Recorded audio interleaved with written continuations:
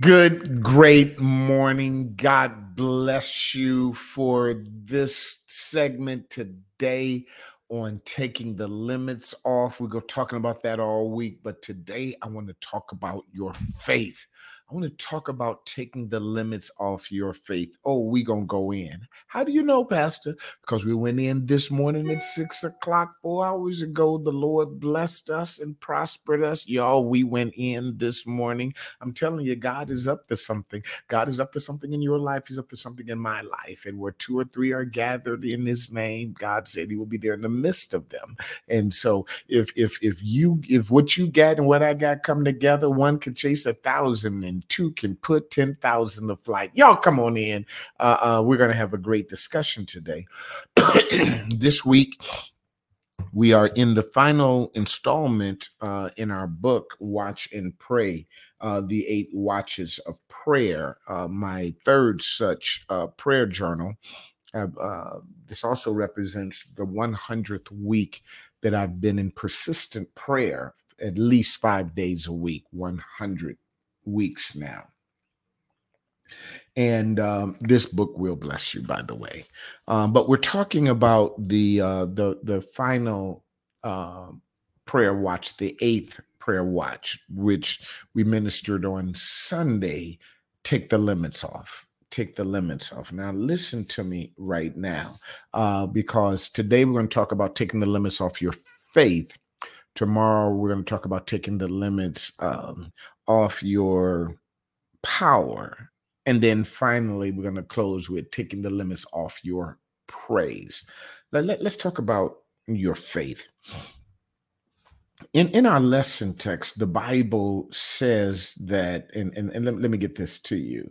Let me read it directly. But Jesus said to them, a prophet is not without honor, but in his own country and among his own kin and in his own house. And he could do no mighty works. And he could there do no mighty works. A prophet is not without honor. If you read the first part, the first 3 verses of Mark, the 6th chapter, you will realize that he was talking about the place that he grew up in. They were too familiar with him, and they couldn't push past their past.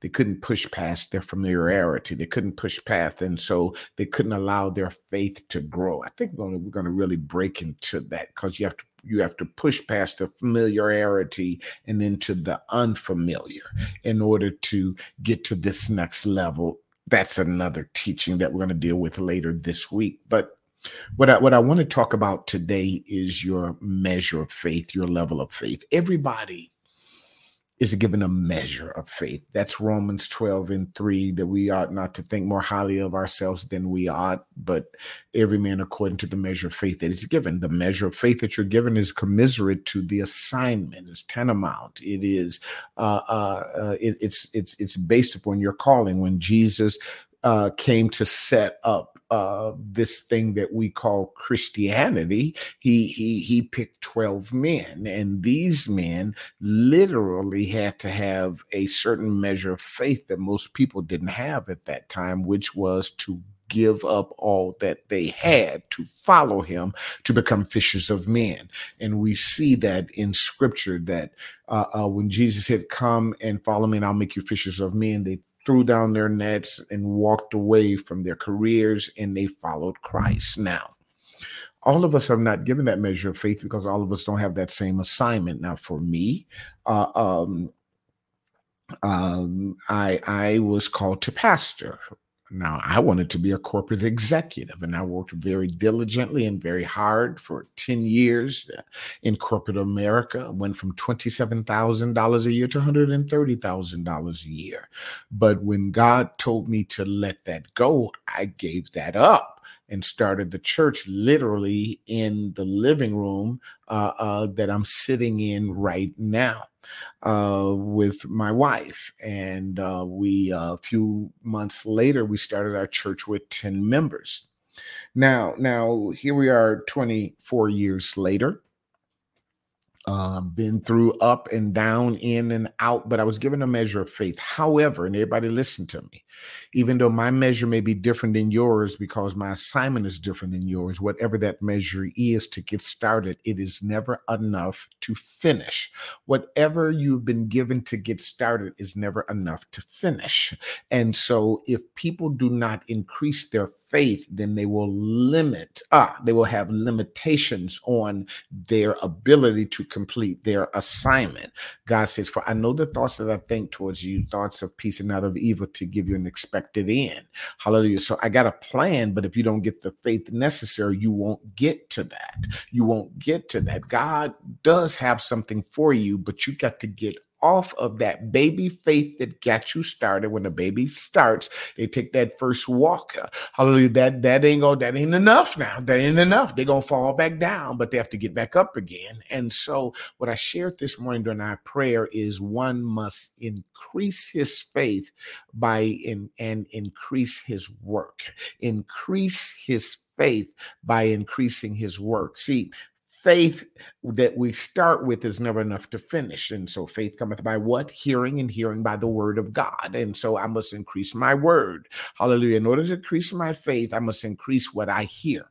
Now, once I get that faith from what I hear, I must also increase my works. Faith without works is dead or useless. And so many people get the word, they increase, but they never increase their works. See, every time that baby falls, she has to or he has to get back up again. That's the works. Faith without works is dead. James said, count it all joy when you fall into diverse temptations, knowing this, that the trying of your faith worketh patience. I must work the work of him that sent me while this day night cometh when no man can work. Faith without works is useless. Faith without works is dead. And so if I increase my faith but then don't work my faith, then it don't do me any good. It's like getting the book knowledge but never putting it into practical experience. Oh, you know what the books say. You know what the books say, but you ain't never actually put it into action. You've never experienced it for yourself. And so these last 2 years for many of us have been an opportunity of exercising our faith.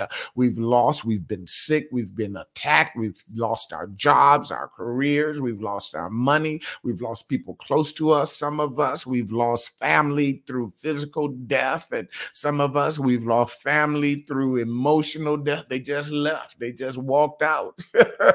But either way, it was still lost, and you still went through grief and all of that. But this is now the time that we move into working our faith. My time is up, but Jesus said, "O ye of little faith," to who? To the very men that had walked away from everything. How do we know they did that? Because they said, "Lord, we have forsaken all for you. What do we get?" He said, every man that had, I'm going to deal with this on tomorrow. Every man that giveth up these things, I will give them back to you 100-fold. Hallelujah. I'm going to bless you. Listen, I'm taking too much time on this. I hope you're getting this, but today I want you to take the limits off your faith. And here's what I want you to do. I want you to increase your faith and increase your works. Increase your word and increase your works. Hallelujah. You get that faith. Hallelujah. And then you get back up again and you do that work. My time is up, but remember this. Don't just live life, live a victorious life and have an amazing day. Y'all be blessed.